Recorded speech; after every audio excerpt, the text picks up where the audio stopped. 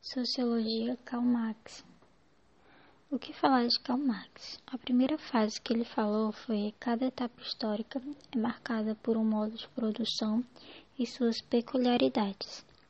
Primeiramente, a visão marxista, luta de classes, foram tensões e relações conflituosas entre classes dominantes e classes dominadas, ou seja, o capitalismo, que era a burguesia e o proletariado, Ele discutia muito sobre isso. Dificilmente ele falava sobre um pensamento sociólogo, ele criticava mais esse ato aí, esse capitalismo, essa distinção entre a burguesia e proletariado, essa dominação.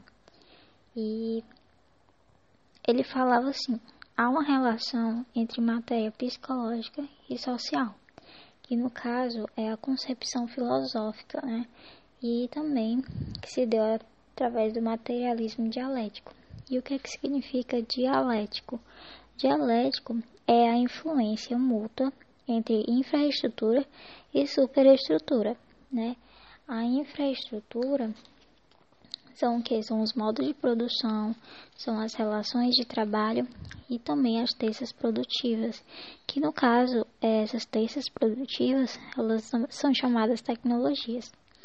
E superestrutura são normas jurídicas, religião, Estado, crenças e política, E essa é a base material da sociedade para ele.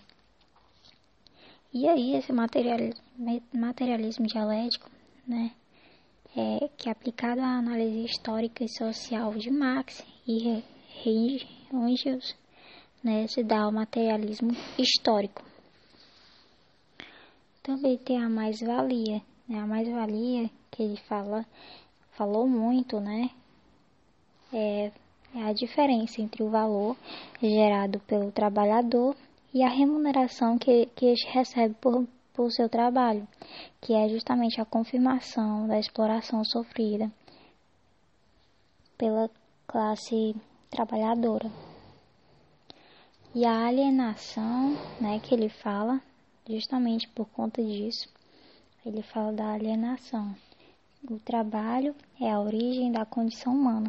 Então, para ele, o trabalho é a melhor coisa, para o ser humano.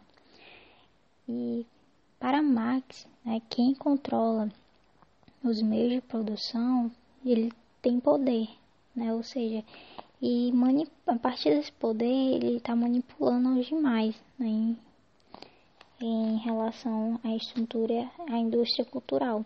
Muitos manipulam através por exemplo, muitos manipulam até as criancinhas quando vão comprar uma coisa, e eles induzem dizendo que se comprar isso vai ganhar um brinquedo, tudo em troca daquilo, Então eles sabem manipular a pessoa, eles sabem persuadir a criança através disso, para controlar.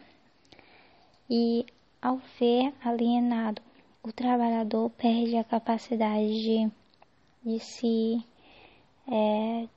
enxergar como parte essencial da produção capitalista. Então, é basicamente isso sobre a questão marxista, As principais visões dele era mais ou menos isso.